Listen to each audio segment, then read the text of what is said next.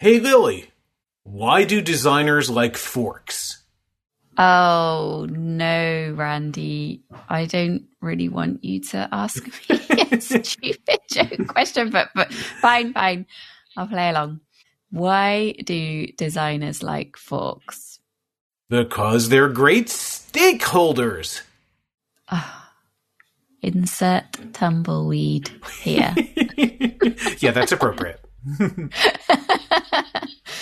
Oh dear. I'm guessing that this has something to do with our guest today. Maybe we're talking about forks?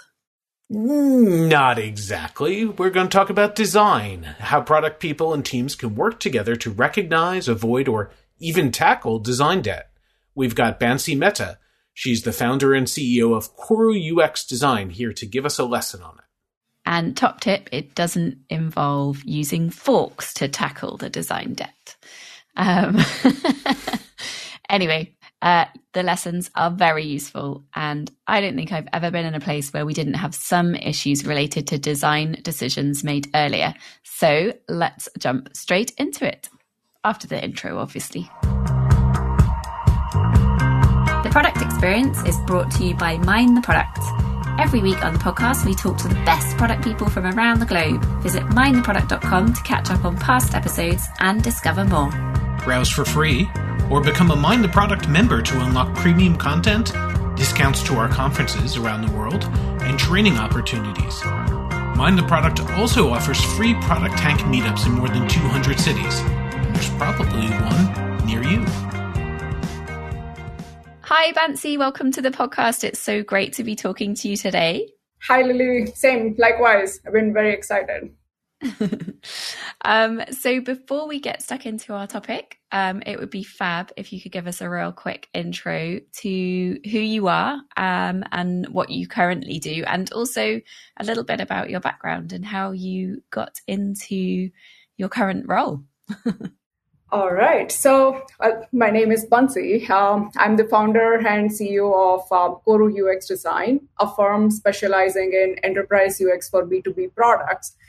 I started my career as a designer back in the time when we lived in the world of Flash animation and when we were very comfortable developing software using the waterfall model, if you know what I mean.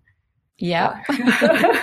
Around 2006, 2007, when I was working with SolidWorks, I saw a major shift happening around me from being a product designer who would design and write the specifications and then hand it off to development team. I found myself where the world was rapidly changing around me with steep rise in number of digital products, the introduction of smartphones and touch-friendly device in our lives, and how that changed how we interact and consume digital products and information, and hence how we design them. I started Koru UX Design in 2011, and it's been 12 years. In last 12 years, I've been fortunate to observe and work with variety of B2B companies building SaaS products as well as the products that are meant for the in-house use for the workforce. And we primarily work with product management on a variety of design functions like UX strategy, user research, UX and UI design for new and existing products. A major part of my work now involves collaborating with cross-functional teams, keeping the stakeholders in alignment with the design work and vision, planning with product management on what to prioritize and why from design point of view, planning and budgeting UX initiatives, and almost on a daily basis, negotiating on what is essential and what can be parked for future, and overall keeping the design work in sync with the product vision for a given client. And I always love talking to people who work in agencies because you have this huge advantage of getting to see how multiple different businesses work and operate, and like what people are doing wrong and what people are doing well. So right.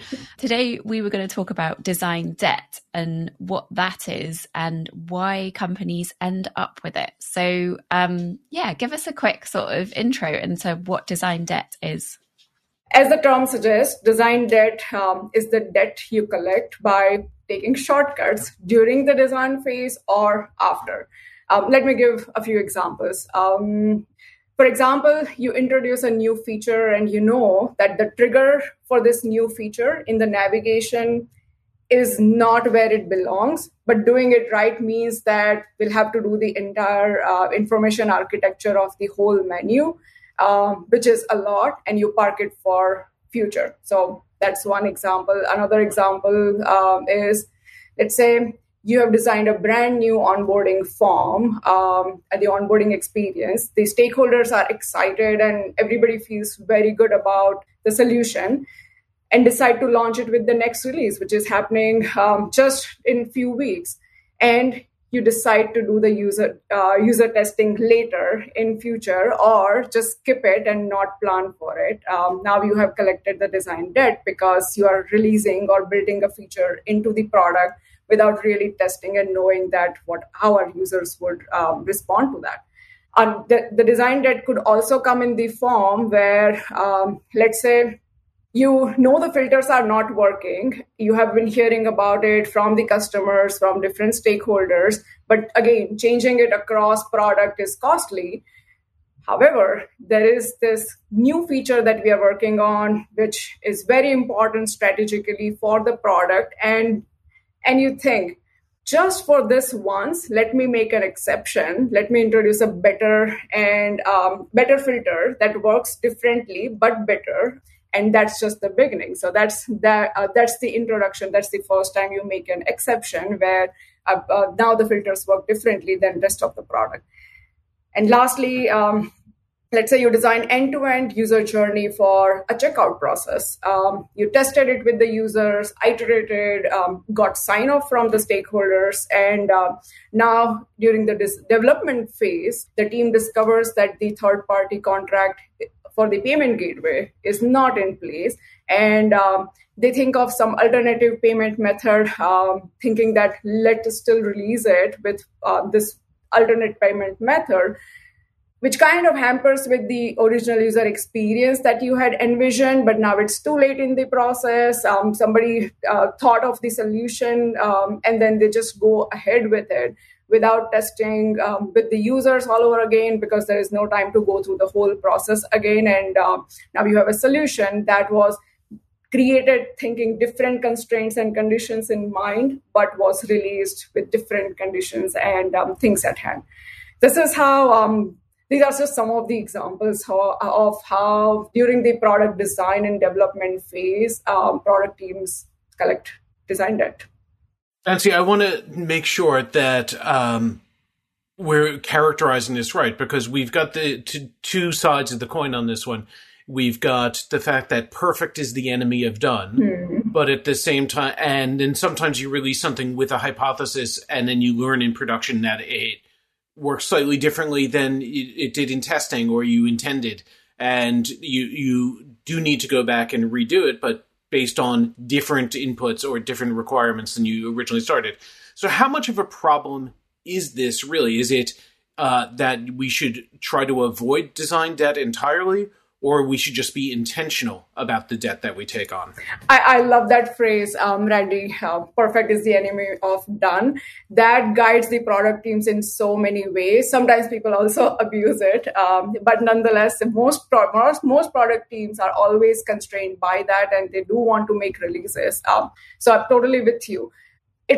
Design debt is more common, and the situations are more common than we would like to imagine. Present in almost all product teams. Everybody has to deal with them, and you're right.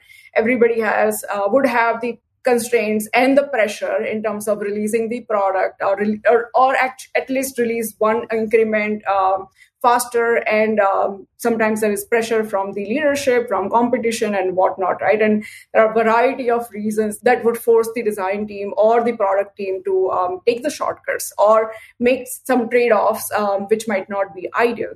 So it is common. The primary reasons are budget and time constraints.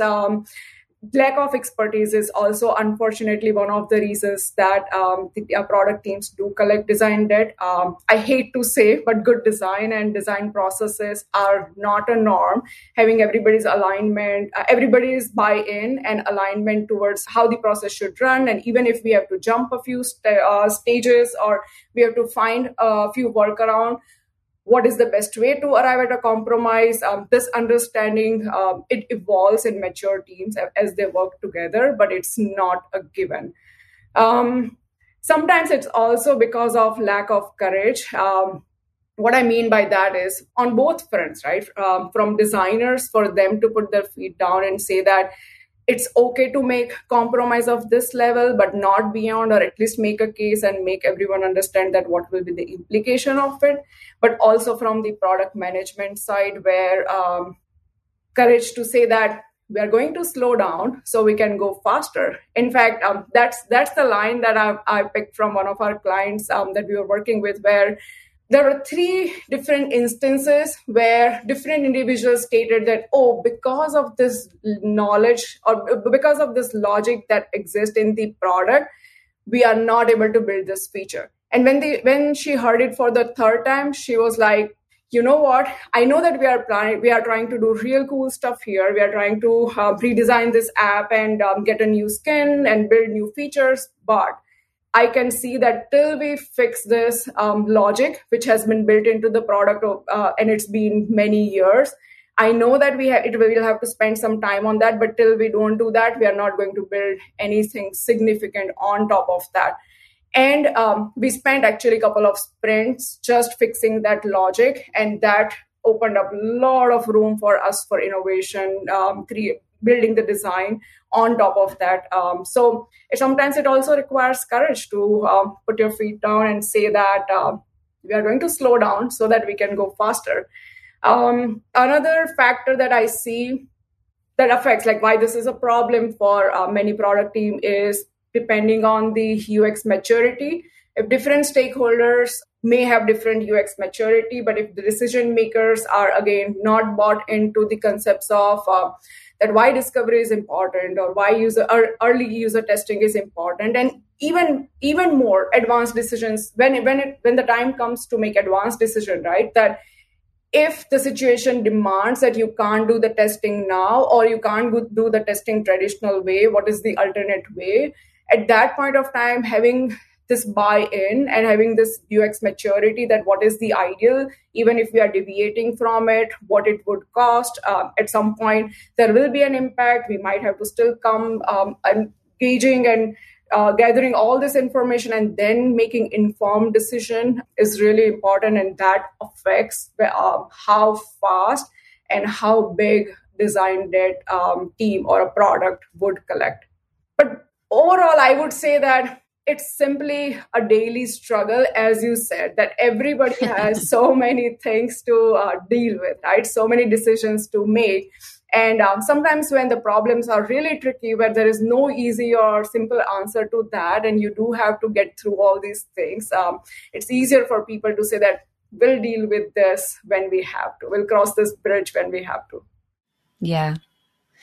What impact do you see this having on a business when this design debt begins to kind of build up and up? Or I guess if you are allowing that design debt to build up, you're also not sort of practicing design and product management in the best way. So there's probably a multitude of impacts that it has. It does. It surely does. So I would say that as your design debt accumulates, you pay compounding interest on it. However, the cost is directly proportionate to the volume of debt.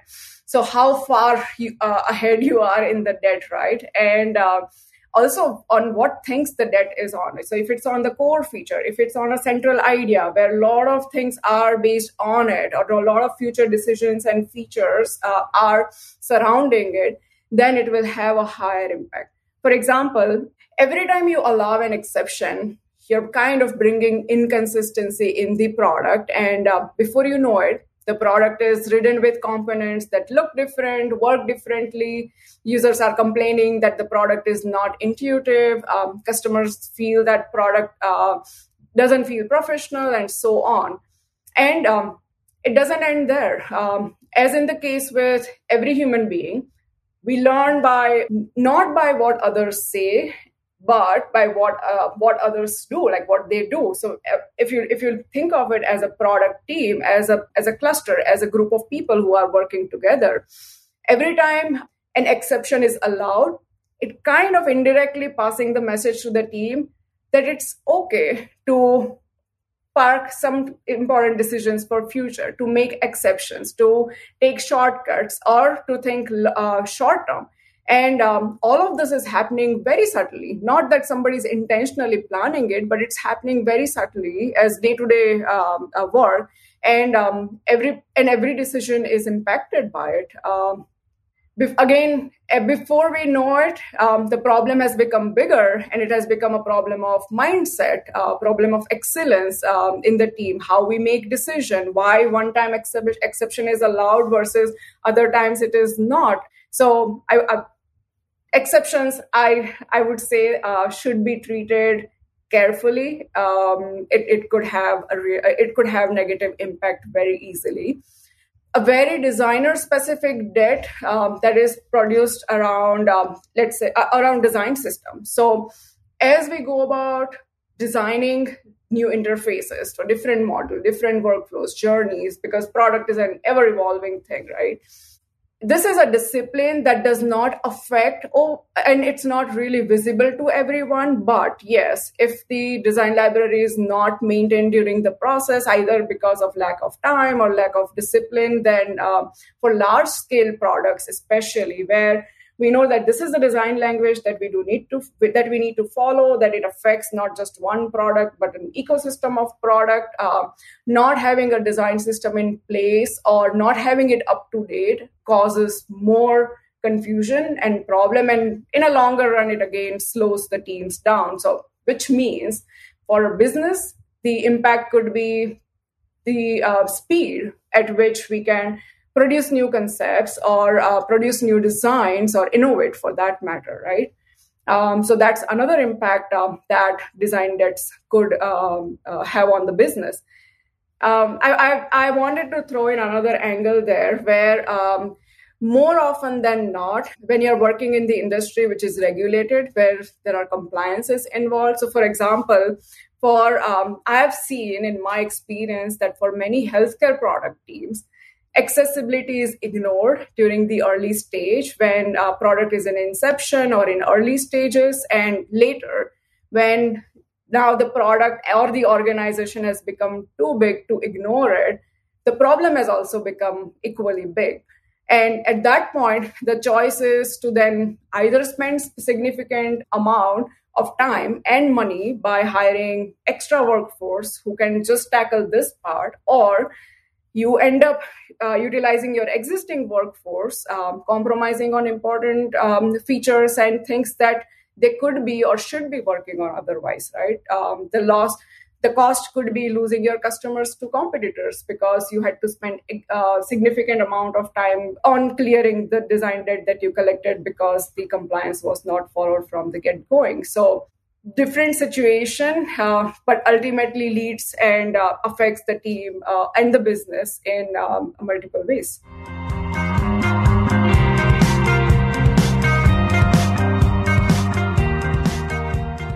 As a product leader, you want regular insights about how people are using your product.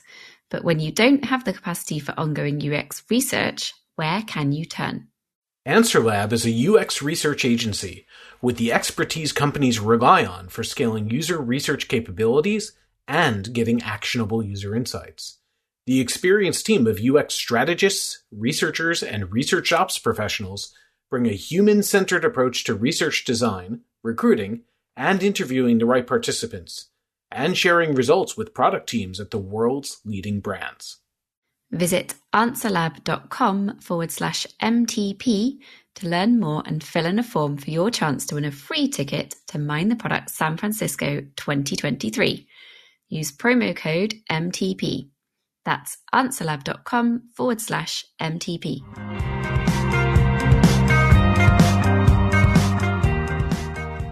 I wanted to ask, so I've worked with some amazing designers over the years. I've also worked with some amazing developers.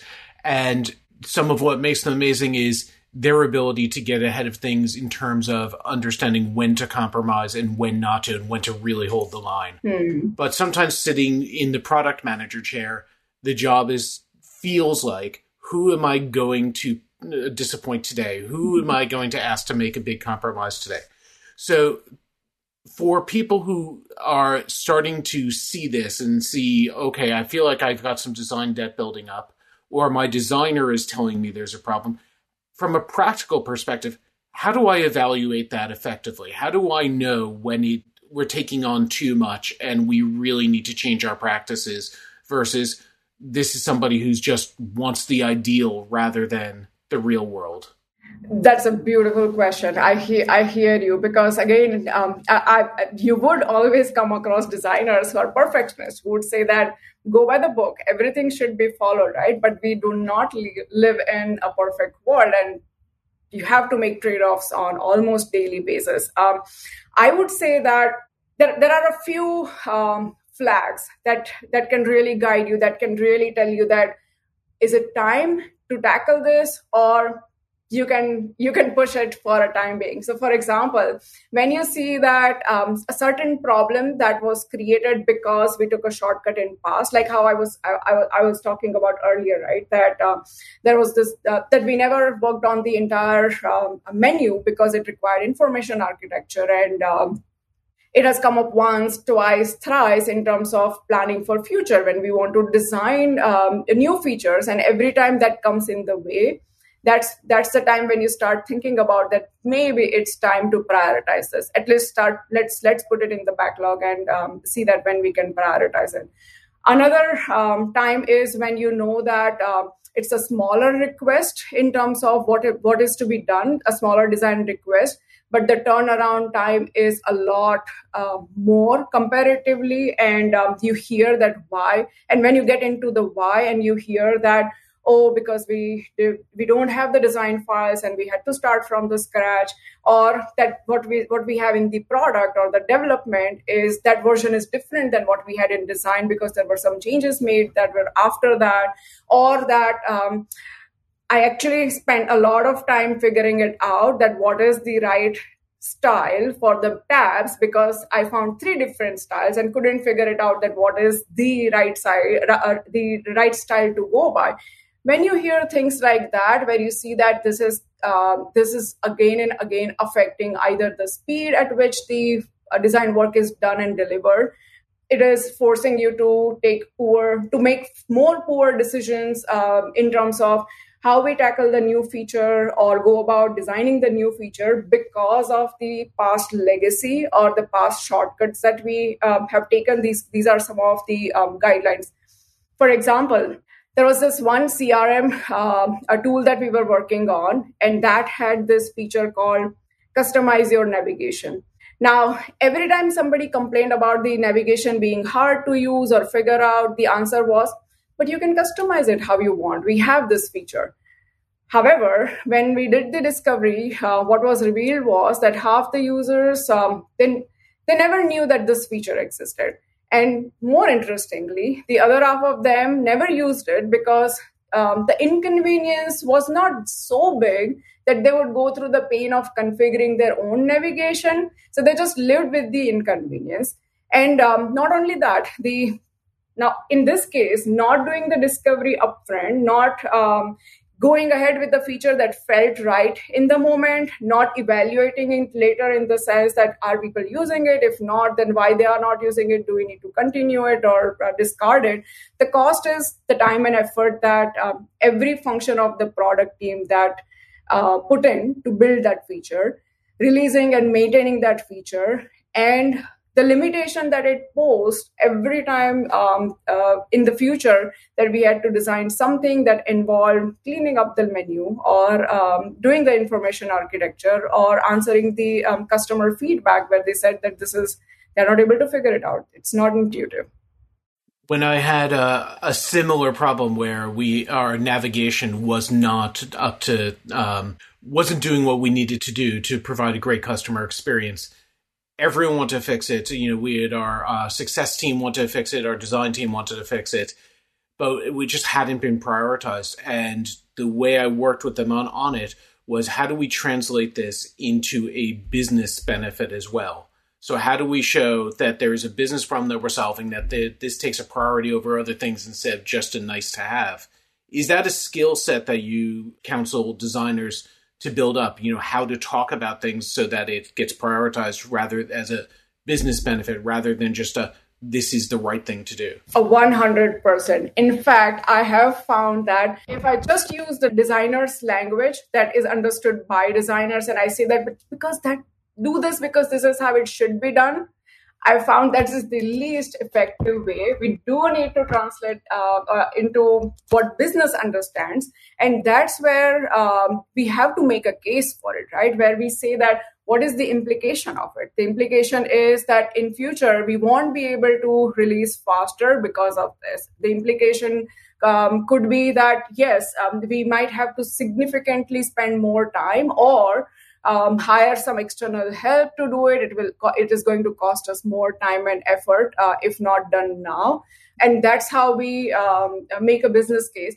I also recommend the designers, and I do it myself, that sometimes when I, as a designer, know that this is going to cause a problem, but it's not a big problem yet. It's not going to hit them hard yet. Every time I foresee it, and I know that, we had to do this because of this dependency, I'll make a note of it. So in a way, I would be, I make a backlog of my own or a note of my own saying that this design debt, what issues it has caused so far and how many more it has caused, so that when the time is right, when we are really discussing that point, I do have a strong case to make saying that we had to compromise on these many fronts, and this was the impact, and this is the future impact if we don't tackle it now. Or if we don't tackle it now, can we at least prioritize it for the next release or the next release, but somewhere would make it part of the design backlog, give it some definition, and also associate some sort of a priority to it.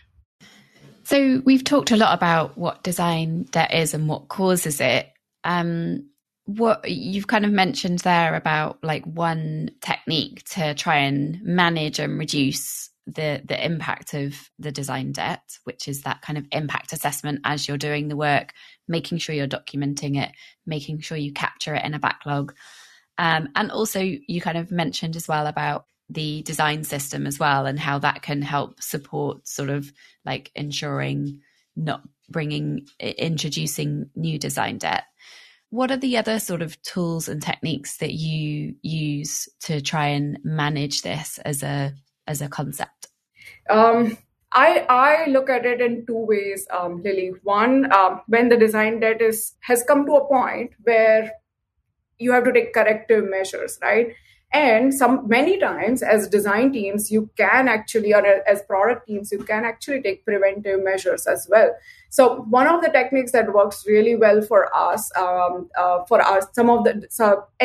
this was one of our designers who brought this up, was that instead of coming to a point where we now have to keep things in check, why don't we make it a system or a practice where every 1 week or 2 weeks and we prioritize it. How do we go about the projects? But every 1 or 2 weeks, we go and look at our design system for every product, and then one person who is not part of that team would kind of glance through the entire design system, do a check, and would say that if things are as they should be, if there are discrepancies, and how we should go about it. And that even though it is not planned as part of the sprint, the design team is kind of aware that this is something that they need to tackle, or this is something that they need to clean up or work on the design system. So whenever there is downtime, so for example, we are waiting between two feedback cycles, right? Like we have shown the designs to stakeholders, and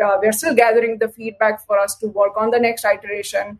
that could be the time when we can take up this I call it housekeeping work, take up the housekeeping work of working on the design systems and making sure wherever, because we had to make a faster delivery and we couldn't do the perfect work in terms of organizing the design files and system, we can take those things up in this downtime. In every sprint, when as a product team, we have decided that these are some of the things that not in one go, but over the period of time we want to tackle. Then just like how you keep some wriggle room or some amount of time for grooming stories, we also keep some time for working on the design system as well as any other design debt that we might have thought of tackling. So there is a plan in place, but it's not that consecutively 3 full sprints are or X number of full sprints are allocated towards that work. It's like every sprint we continuously work on it. And that's how we clear the debt along the side while making sure that we are not making the mistakes or taking the shortcuts that will further increase the debt. And you mentioned earlier, like one of the kind of causes of getting into a state of having more design debt is often people skip user testing.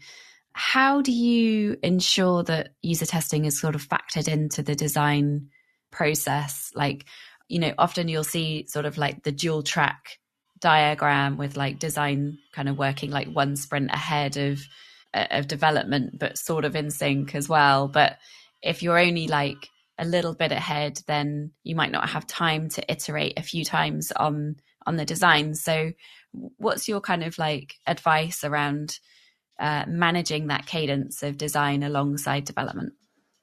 So for wherever there is possibility and when we know that there is significant discovery that is required, then of course it is planned ahead of development sprint. But you're right. For smaller features, sometimes we are working very close to the development sprint.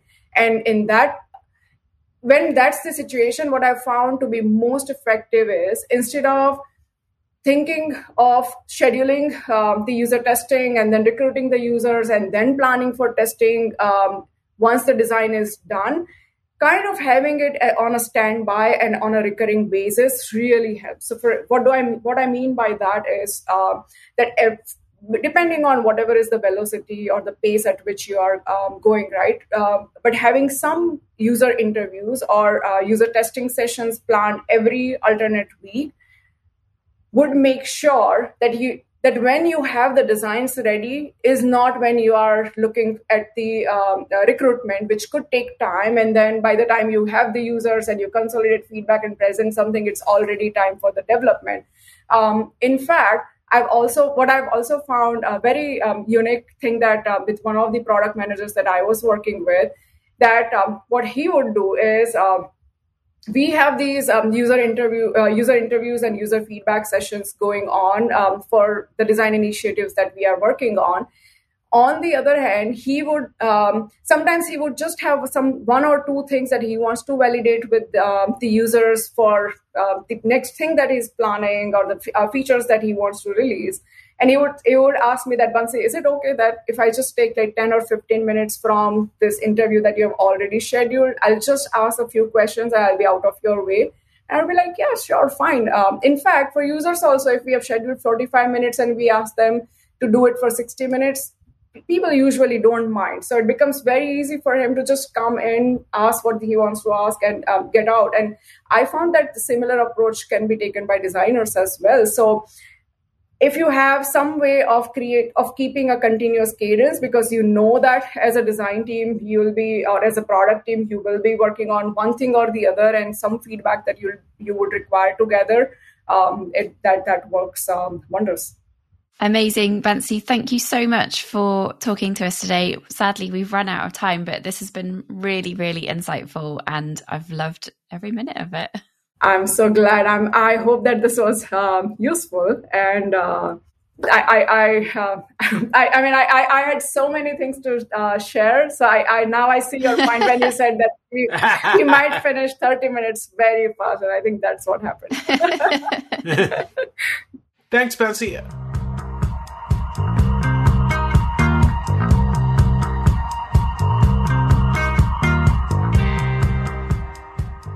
Product Experience is the first and the best podcast from Mind the Product.